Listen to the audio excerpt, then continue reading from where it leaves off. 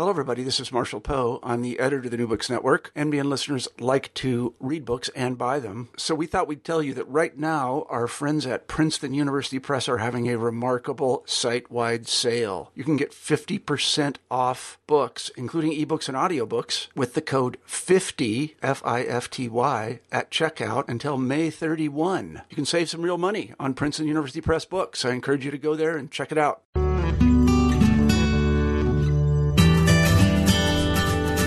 Hello, and welcome to New Books in Global Ethics and Politics. This is John McMahon, one of your co-hosts on the channel.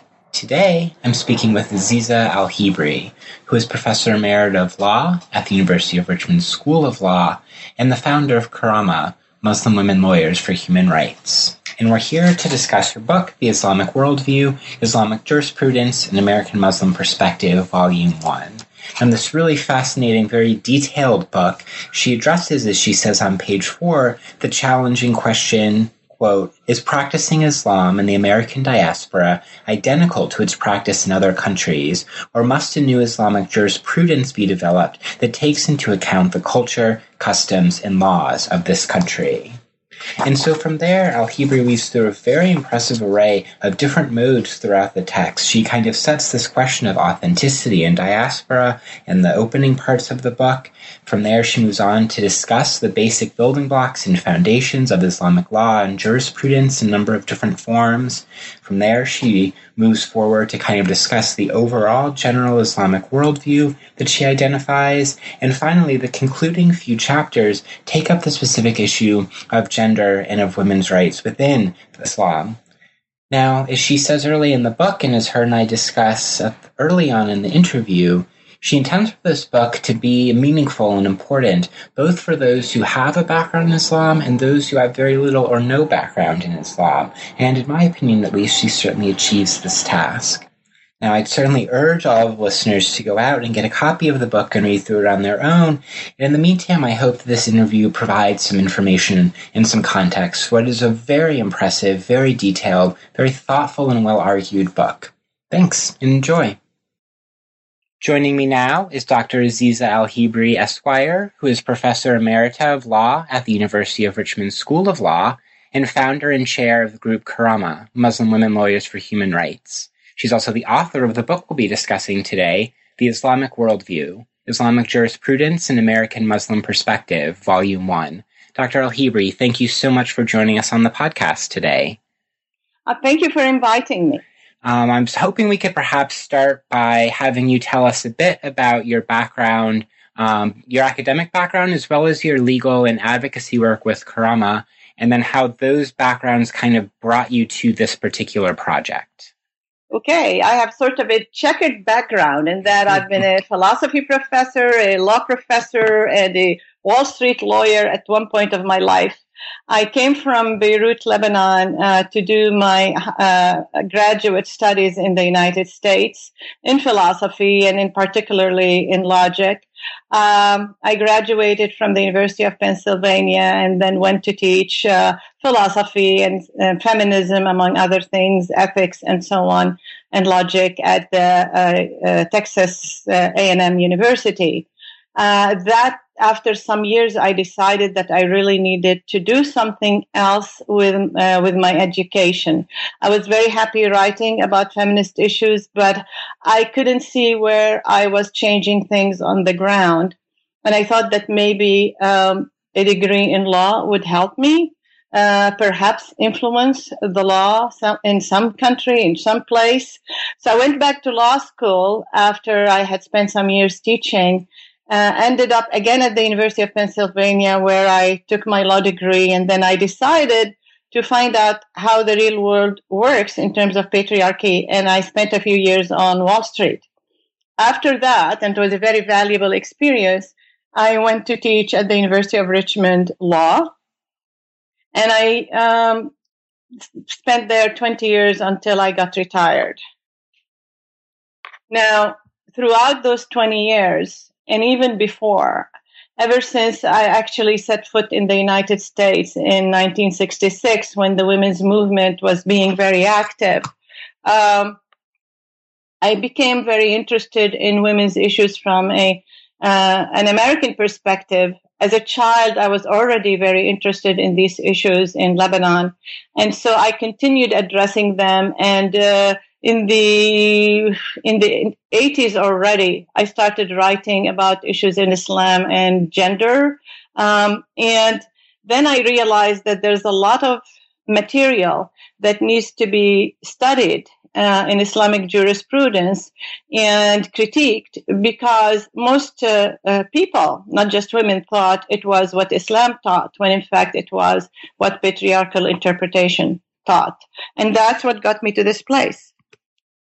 All right. Now, you emphasize in the book itself that you wrote it for people regardless of whether or not they had any sort of background in Islamic studies or in Islamic jurisprudence. Why was that important to you as you worked on this book? Well, that is very important.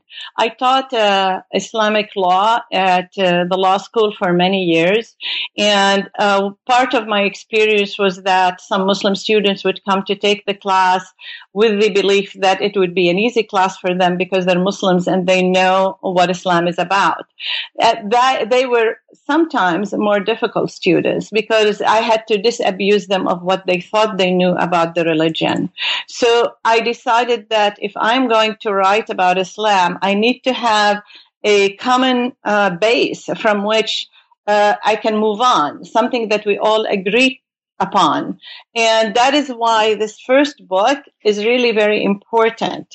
It lays the foundations of what Islam really is. Not what patriarchy tells us what Islam is, but how Islam talks about itself through the Quran, through the Prophet, and even through some ancient scholars.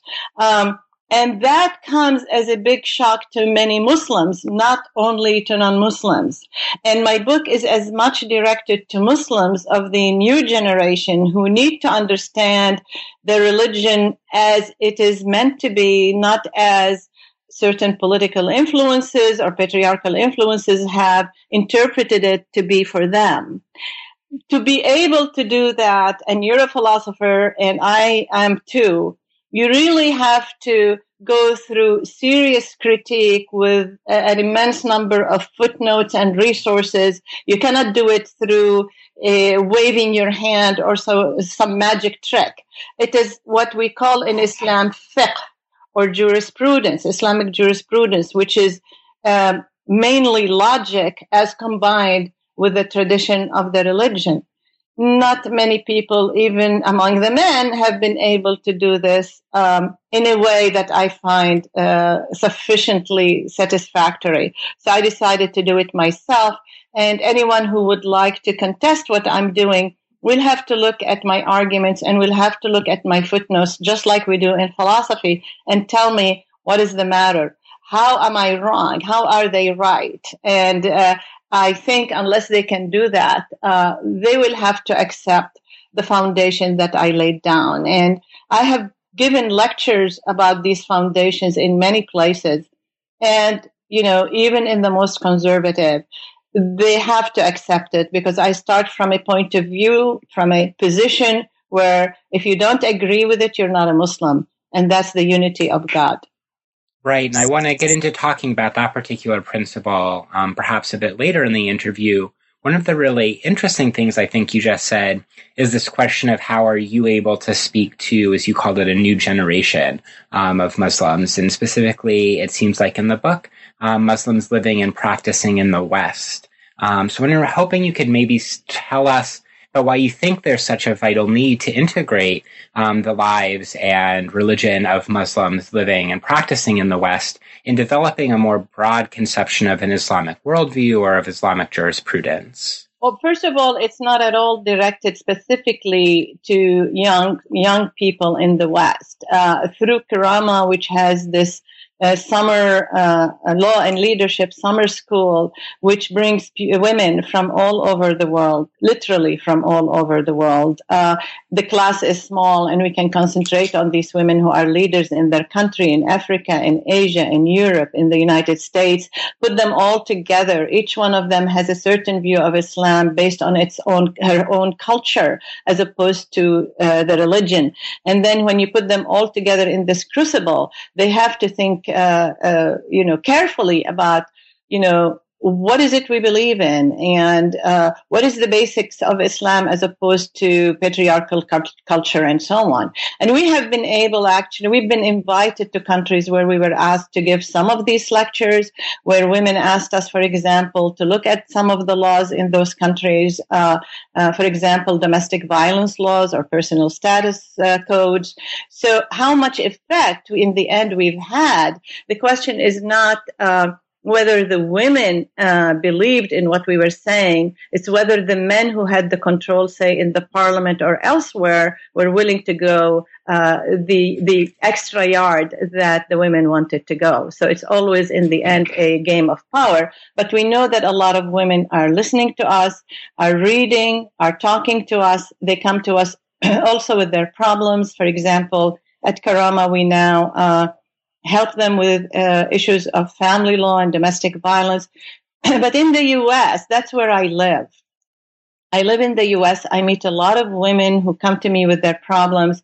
And they think that maybe the problem is that they are living in the West. That maybe, how do you reconcile Islamic values with Western values? And the answer, and I mentioned that in the beginning of the book, it depends what kind of values we're talking about. Personal values are one thing, but if you were talking about political values like constitutional issues, democracy, etc., which a lot of people have been talking about, I wrote an article about it over 20 years ago to say that, in my view, the first democratic system that was not ever, but that was introduced into Islamic societies was in Medina at the time of the Prophet.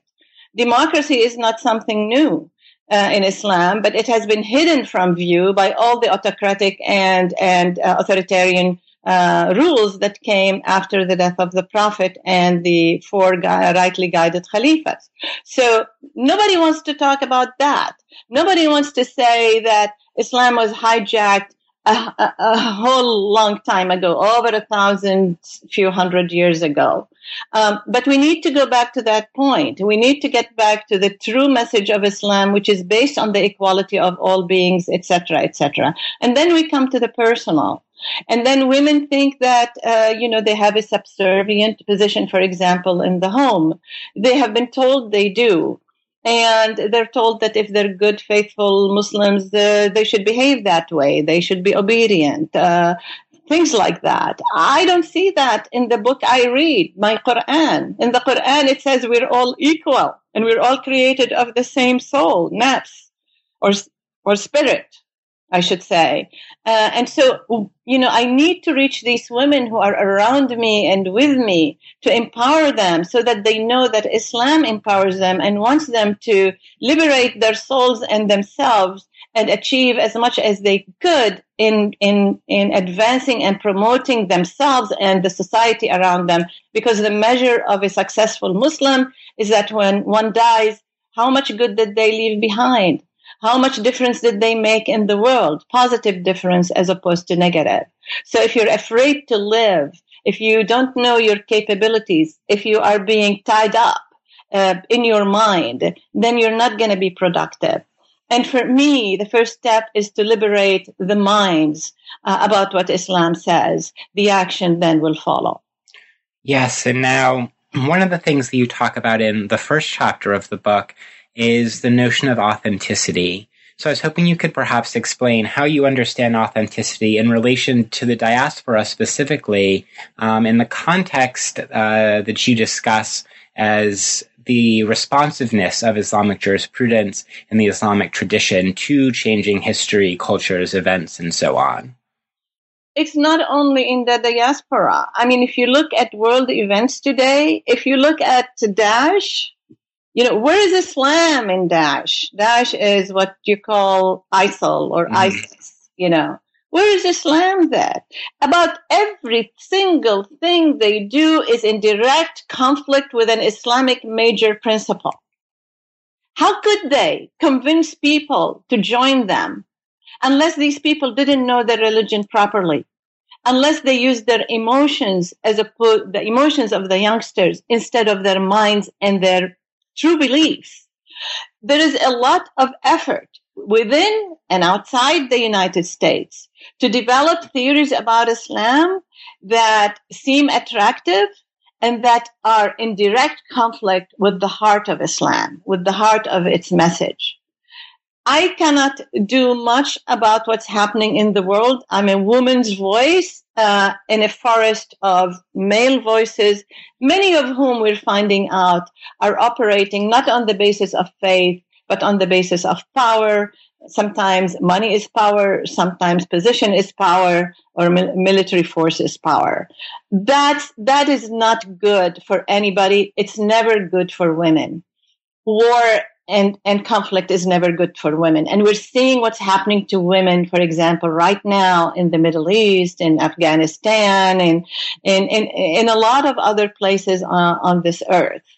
And to be done in the name of religion, when Islam is particularly sensitive to women's rights and women's well-being, is very sad indeed. So, and what we need is authentic voices who are going to go back and say, I'm not doing this so that I will be very rich very quickly or very powerful very quickly, but I'm doing this because I truly am a believer and I want to help my sisters. I want to help my ummah or the society. Okay, if you're going to do that, then you're going to do the kind of jurisprudence that I do, rightly or wrongly, meaning not all my conclusions are necessarily right, but I certainly try as a logician to come to the right conclusion.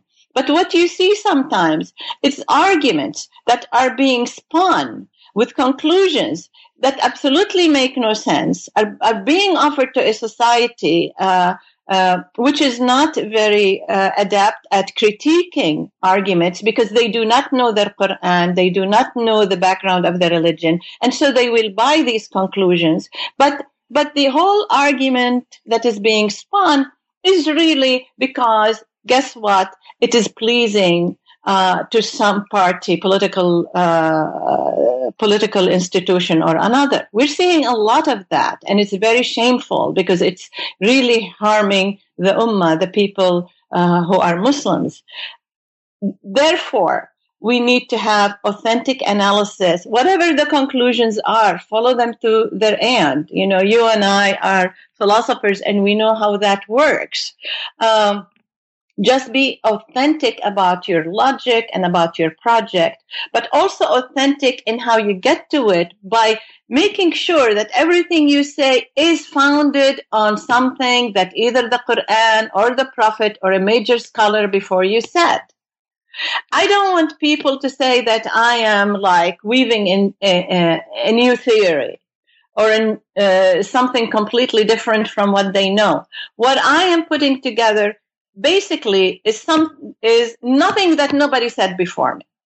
Is nothing that is not in the Quran or the prophetic statements. But nobody has put them together in the way I do because they did not want the message to reach the population in that way.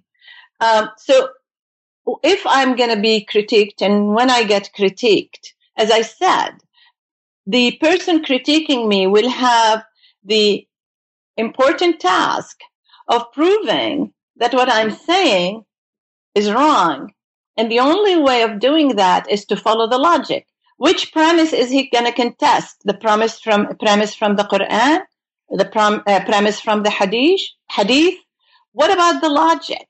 You know, I'm certainly take great care to make sure that the logic follows. So what are they going to contest there? What is happening instead is that many of these people who could comment on the work in the community are, you know, not reading it. I've called some of them and asked, I said, have you read my book? And one common answer I get, and listen to this, no, I couldn't read it, but I gave it to my wife. Mm. And so I'm thinking, so if the book is written by a woman, so the wife reads it? And so why am I reading men's books by that logic? It's really funny. I think that's why I'm saying the new generation. The old generation is caught up in various habits of patriarchy and an oral tradition as opposed to a written tradition where they read a lot of books and critique them, even if they're written by men. But the new generation was born and raised in the US. These people are going to read my book. They already came to me before the book to ask me when they wanted to get married, what sort of marriage contracts we should have, etc., which is not the topic of this book, but is the topic of the second volume that I'm writing right now.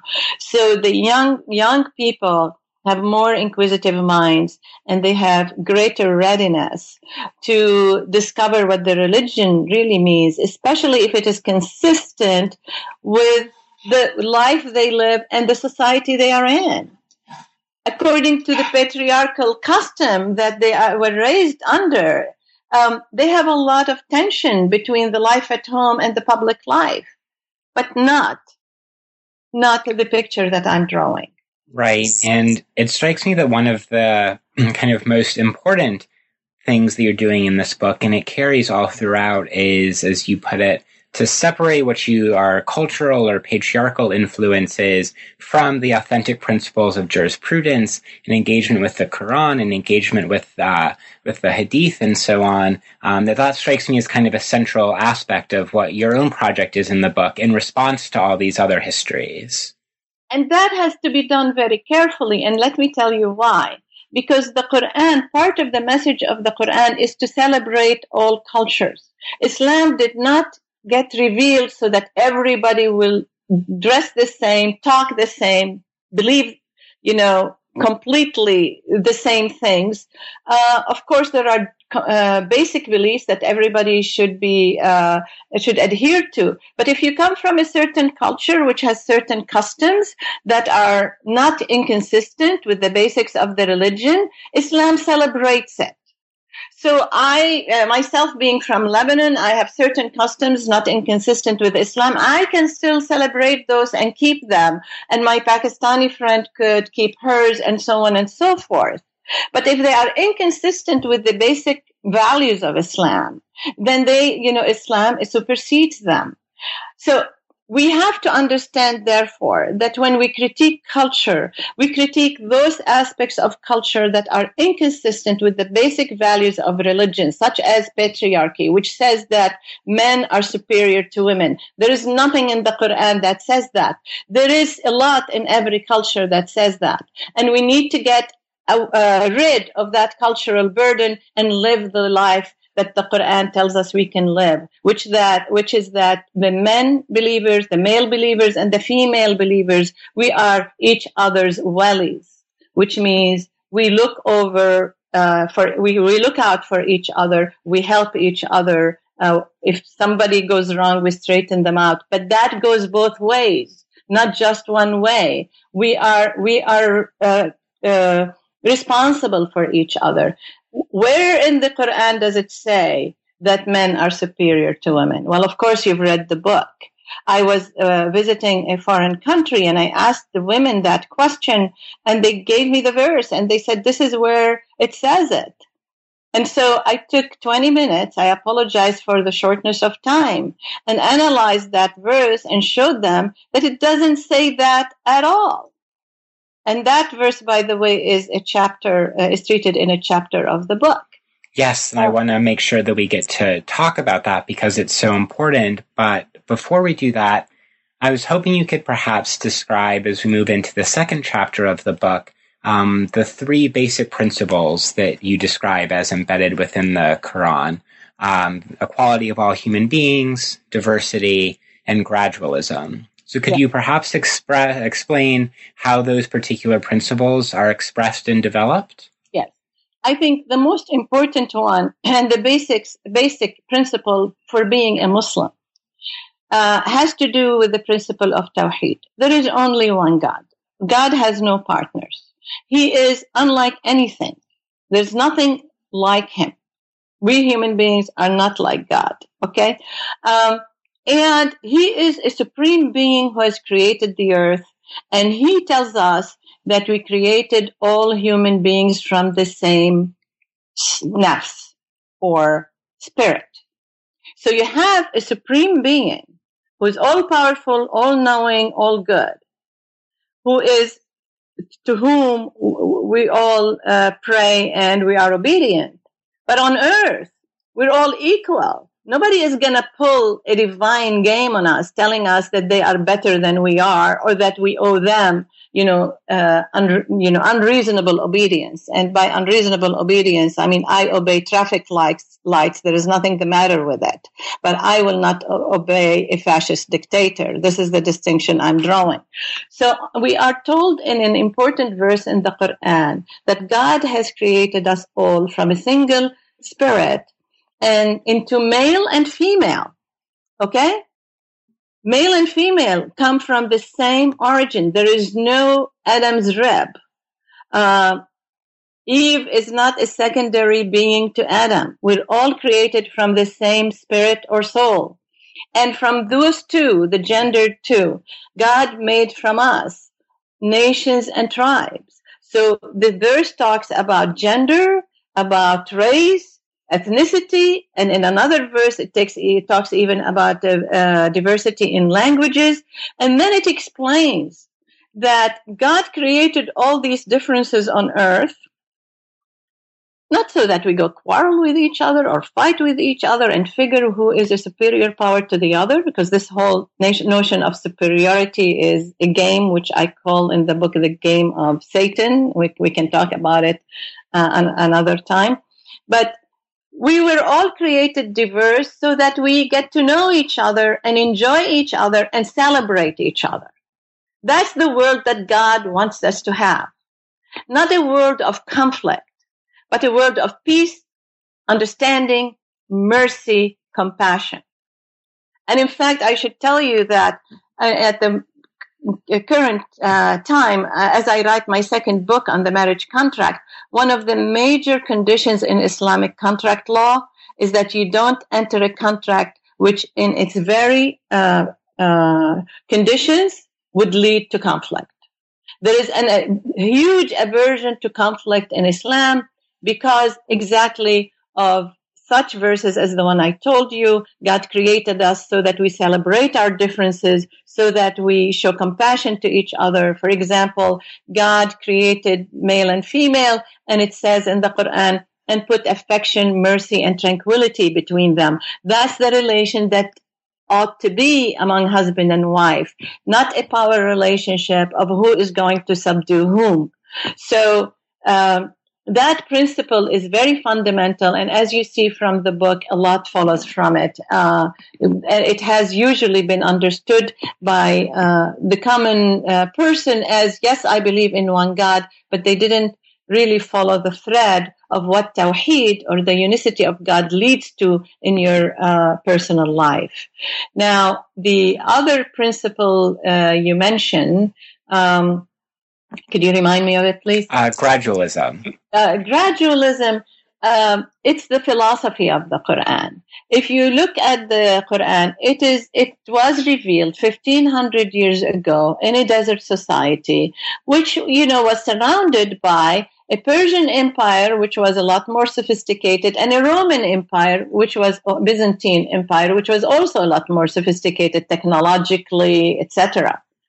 These simple people, Islam was revealed to them. They were not so simple. I mean, their life was simple. And it was going to change a lot in their lives, much of which existed also in the surrounding countries. For example, slavery. For example, patriarchy.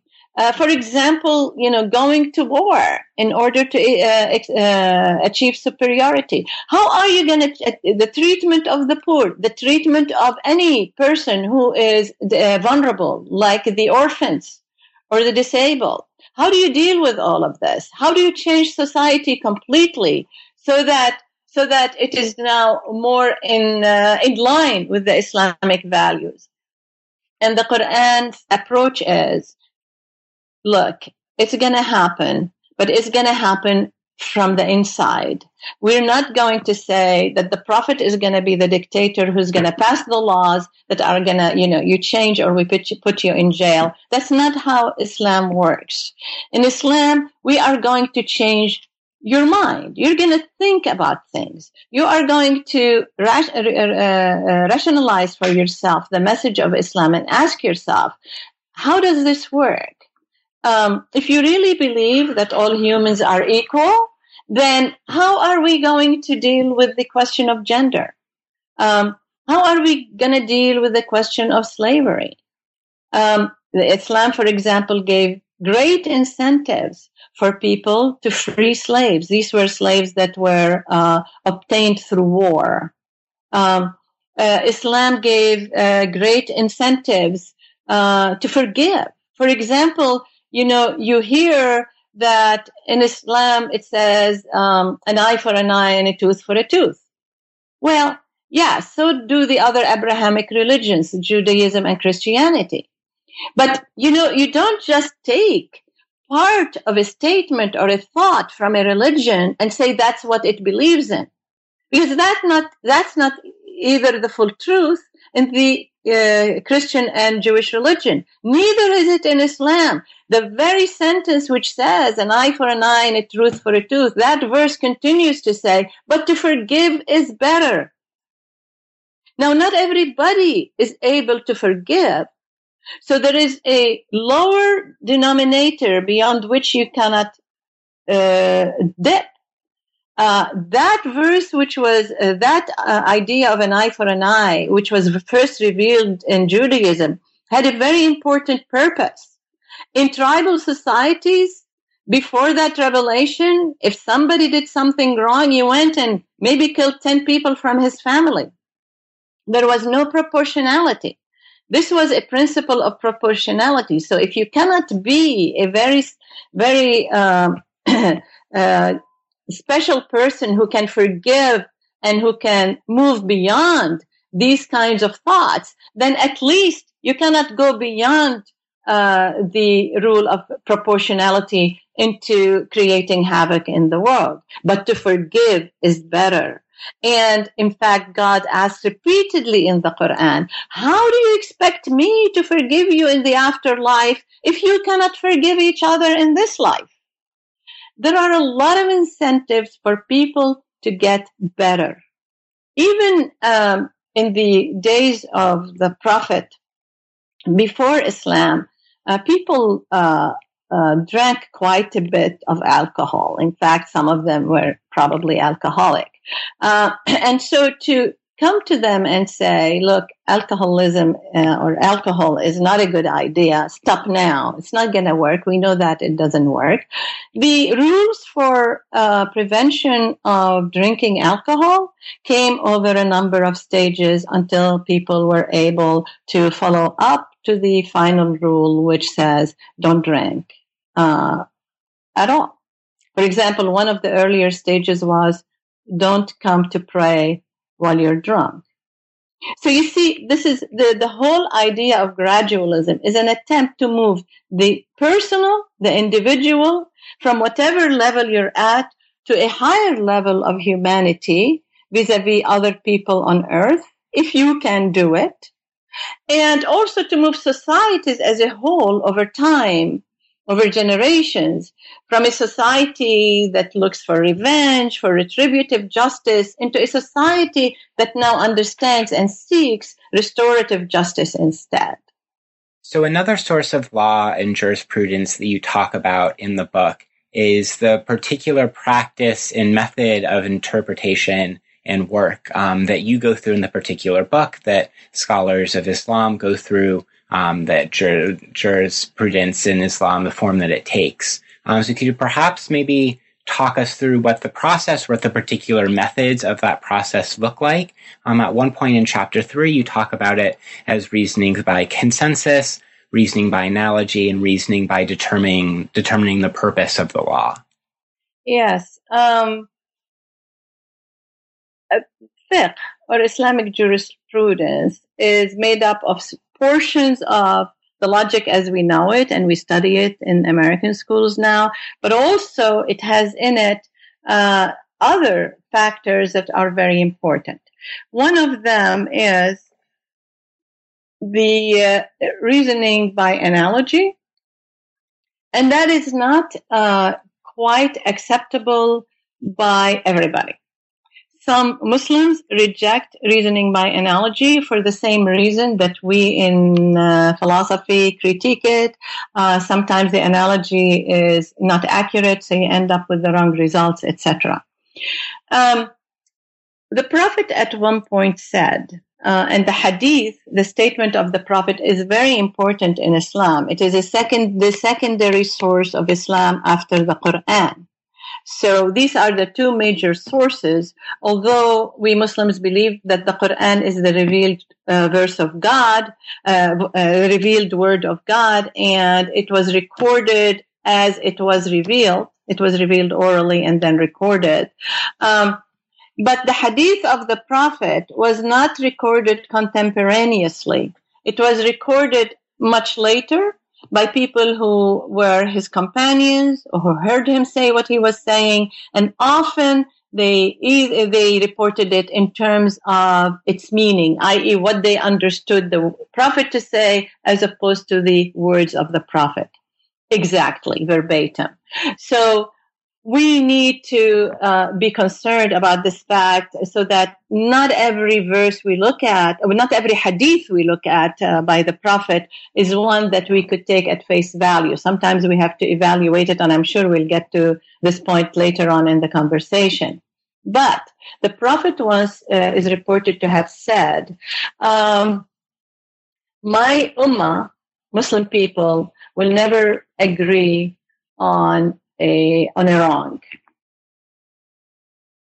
In other words, he had such confidence in the values and morals of the Muslim people that if they all agree on something, it must be good.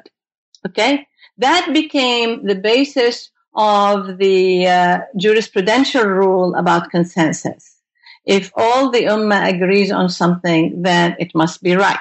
We can all stand behind it. The problem with that rule is that the question arose as, what do you mean the consensus of all the ummah? Like at one point, the whole ummah was in Medina or in Mecca in Saudi Arabia today, Saudi Arabia of today, the Arabian Peninsula of the past. They were all there, and it was pretty easy to find out what their consensus was. In fact, they did some kind of even balloting where they would knock on the door and ask people questions. For example, when they were electing a leader, they would take their vote. But what do you do today when we are all over the world, billions of them? How do you determine consensus? Well, over the centuries, jurists said, oh, it's not the consensus of all the people, it's the consensus of the jurists. Really? Now we've moved from the whole ummah to the jurists. Okay?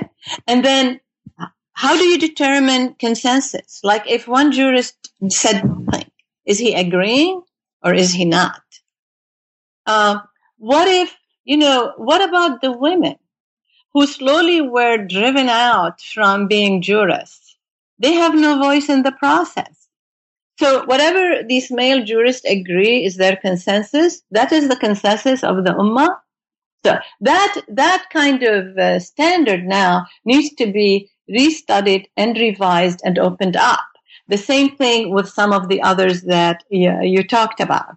I mentioned that because women in Islam are entitled completely to full rights in jurisprudence like anybody else. God created us with our own mind. He didn't make us share some man's mind. We have our own brain.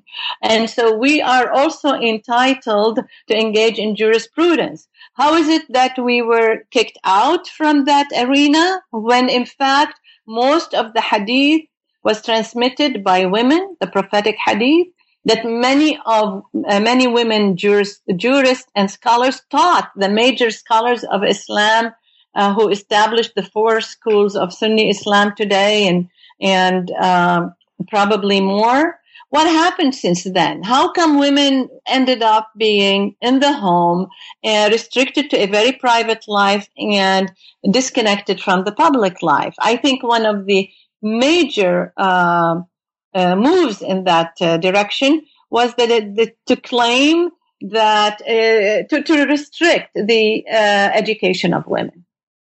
The education of women is very important, because if you're not educated, if your education is very simple, even, how do you go into evaluating jurisprudential arguments? You can't.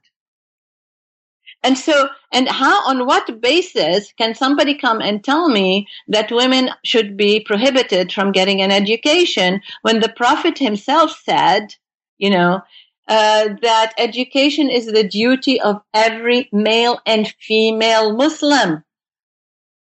That is, we are all not only entitled to learning, but it's our duty to get an education. Why? Because we have to be thinking beings, not automatons that somebody tells us what to do and we do it.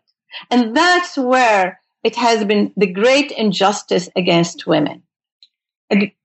Now, in the book, I think a very good example of that is your detailed interpretation where you respond to the argument that often gets made that Eve is somehow created as inferior to Adam, or is created derivatively from his rib, or something like that, under the influence of these patriarchal cultural processes. So could you perhaps maybe walk us through the way that you respond to those sorts of arguments in the book?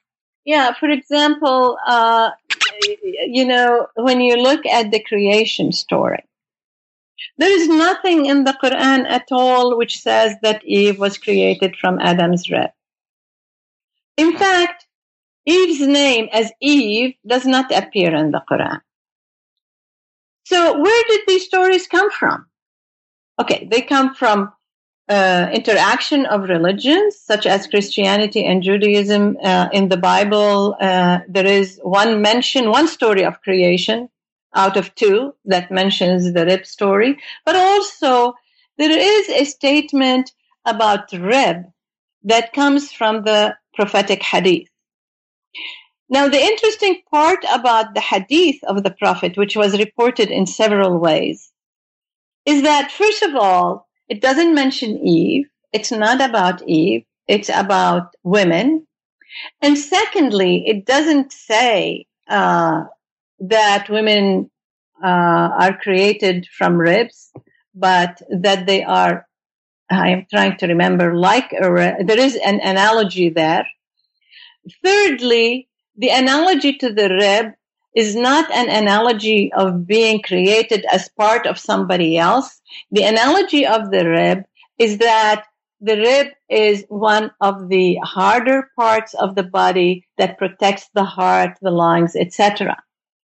That interpretation was not taken. Instead, it was combined with the traditional interpretation before Islam that Eve was created from Adam's rib to reach the conclusion that therefore Eve is a secondary being.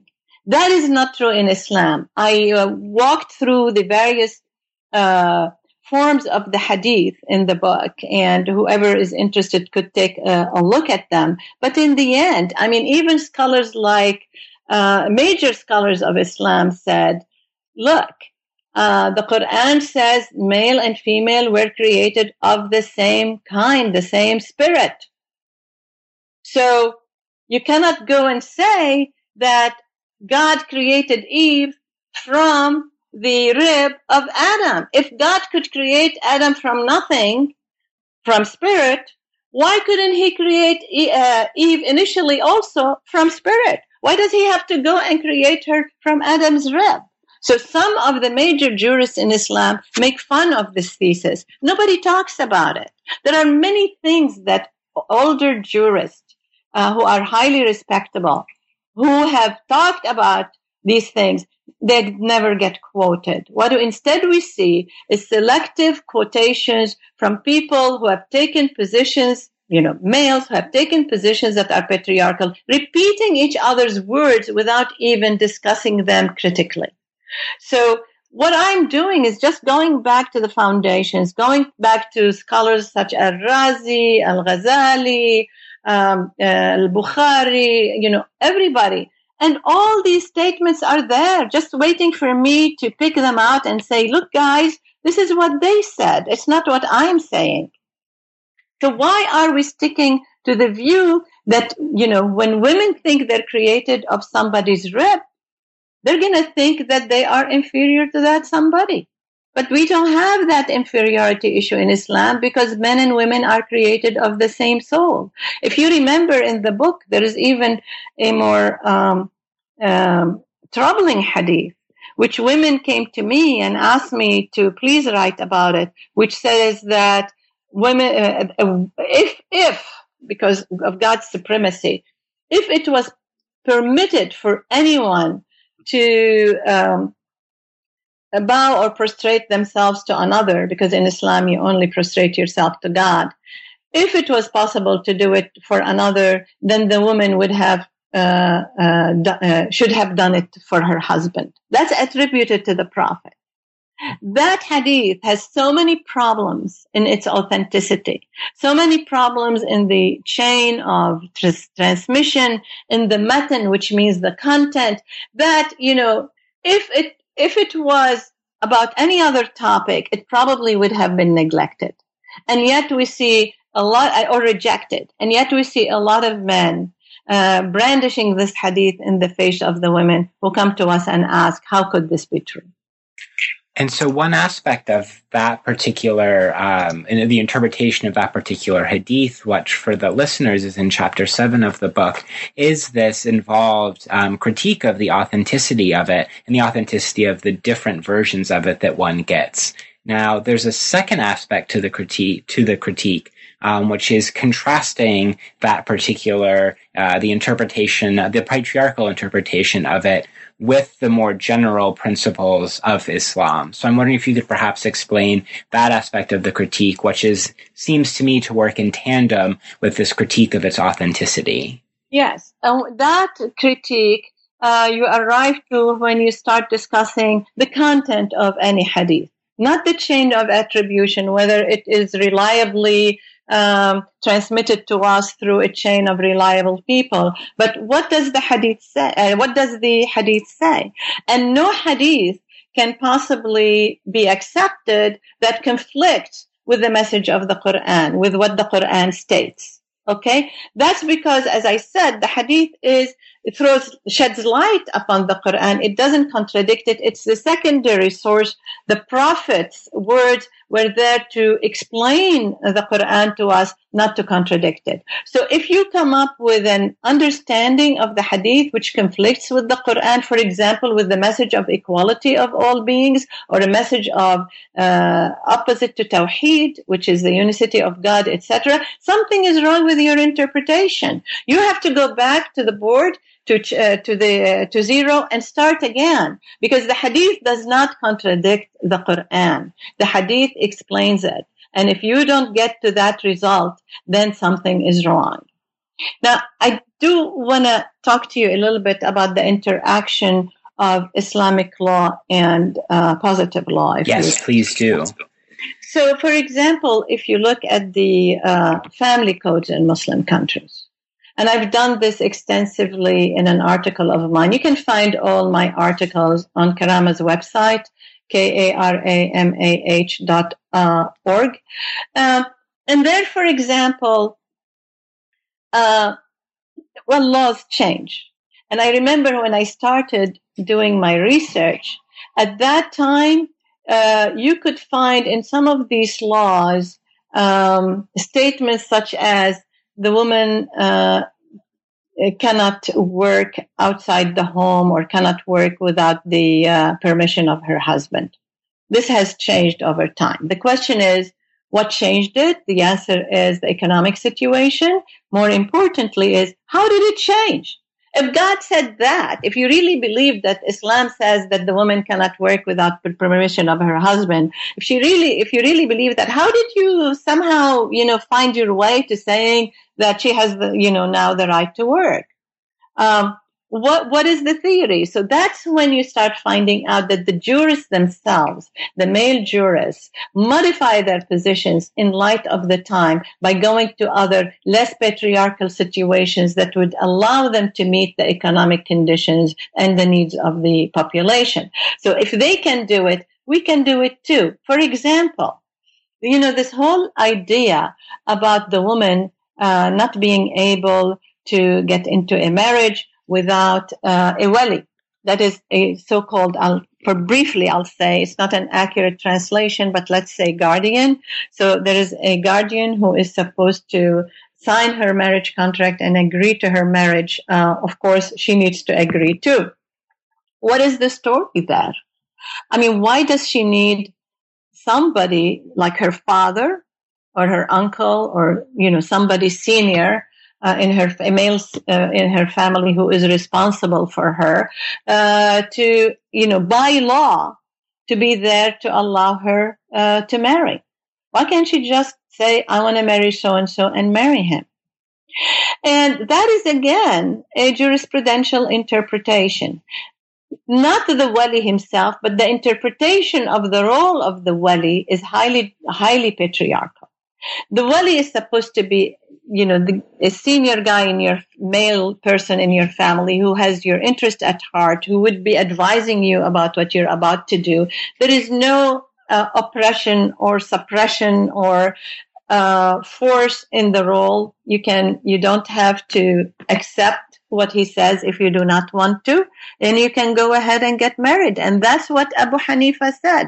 Abu Hanifa said, look, in Islam, we give the woman her full financial rights. 1,500 years ago, according to Islam, women could own property, they could enter contracts, they could dissolve contracts, they could sell, they could buy completely on their own. And when they marry, they keep their maiden name because they don't dissolve into the entity of the husband, and nor do their finances dissolve into the finances of the husband. He may not touch her money, and she can do with her money as she pleases. He still has to support her because she's made a big sacrifice by accepting to be married and going into marital life and having children. He has to take care of all of that.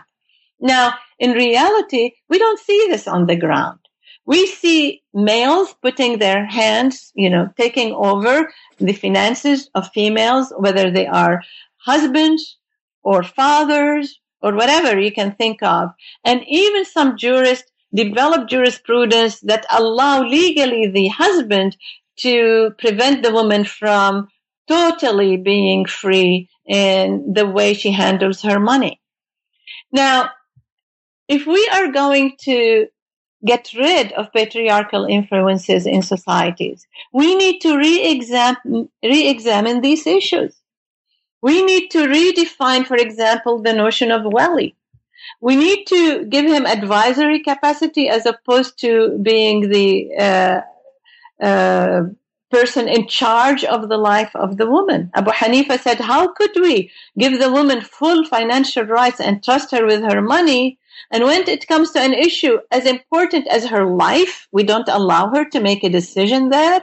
He didn't think that made sense. He even said, and also, if she enters the marriage and in her marriage contract, she wants to put a condition or a stipulation that if she's not happy within the marriage, she can end it, you should give her that power, because otherwise she will not enter the marriage. So there are a lot of things in the jurisprudence that Muslims, and especially women, do not know about. Only yesterday I was talking to someone, and he didn't know that women can leave the marriage just as men can. Women can divorce their husbands through a process called khula, among other processes. Women have more than one process. He didn't know what khula was. Neither do the women. And for the longest time, women were told by jurists that khula, meaning when the woman looks at the man and says, I do not want you anymore, I'm leaving, the marital gift you gave me is yours, here it is again, and goodbye. For many, many centuries, this was interpreted to require the husband's consent, that she could only do it with the consent of the husband. This was never a prophetic requirement. This was never a jurisprudential requirement originally in Islam. Because according to the Prophet, in the incident which established the form of khula, he told the woman, do you want to return the marital gift to your husband? She said, yes, I will, and more. He said, no, you return the gift and no more. And then he divorced her.